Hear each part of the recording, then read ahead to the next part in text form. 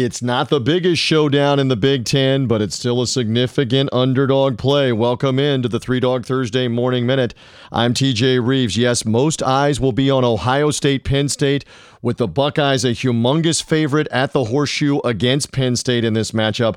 But we're going to take a strong look at Illinois at Iowa with the Fighting Illini on a 4-game win streak off the bye, playing in Iowa City in this matchup. Iowa off the big win against Minnesota.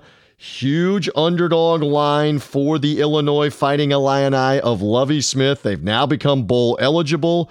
And might they be in position to pull another shocker just like they have against Wisconsin and then that huge fourth quarter comeback a couple of weeks ago against Michigan State? Our handicappers will be talking all about it on Three Dog Thursday. Find our show, threedogthursday.com. Subscribe to the podcast via iTunes, Spotify, Google Podcasts. Just search for Three Dog Thursday. And thank you for finding us here on Alexa for the Three Dog Thursday Morning Minute.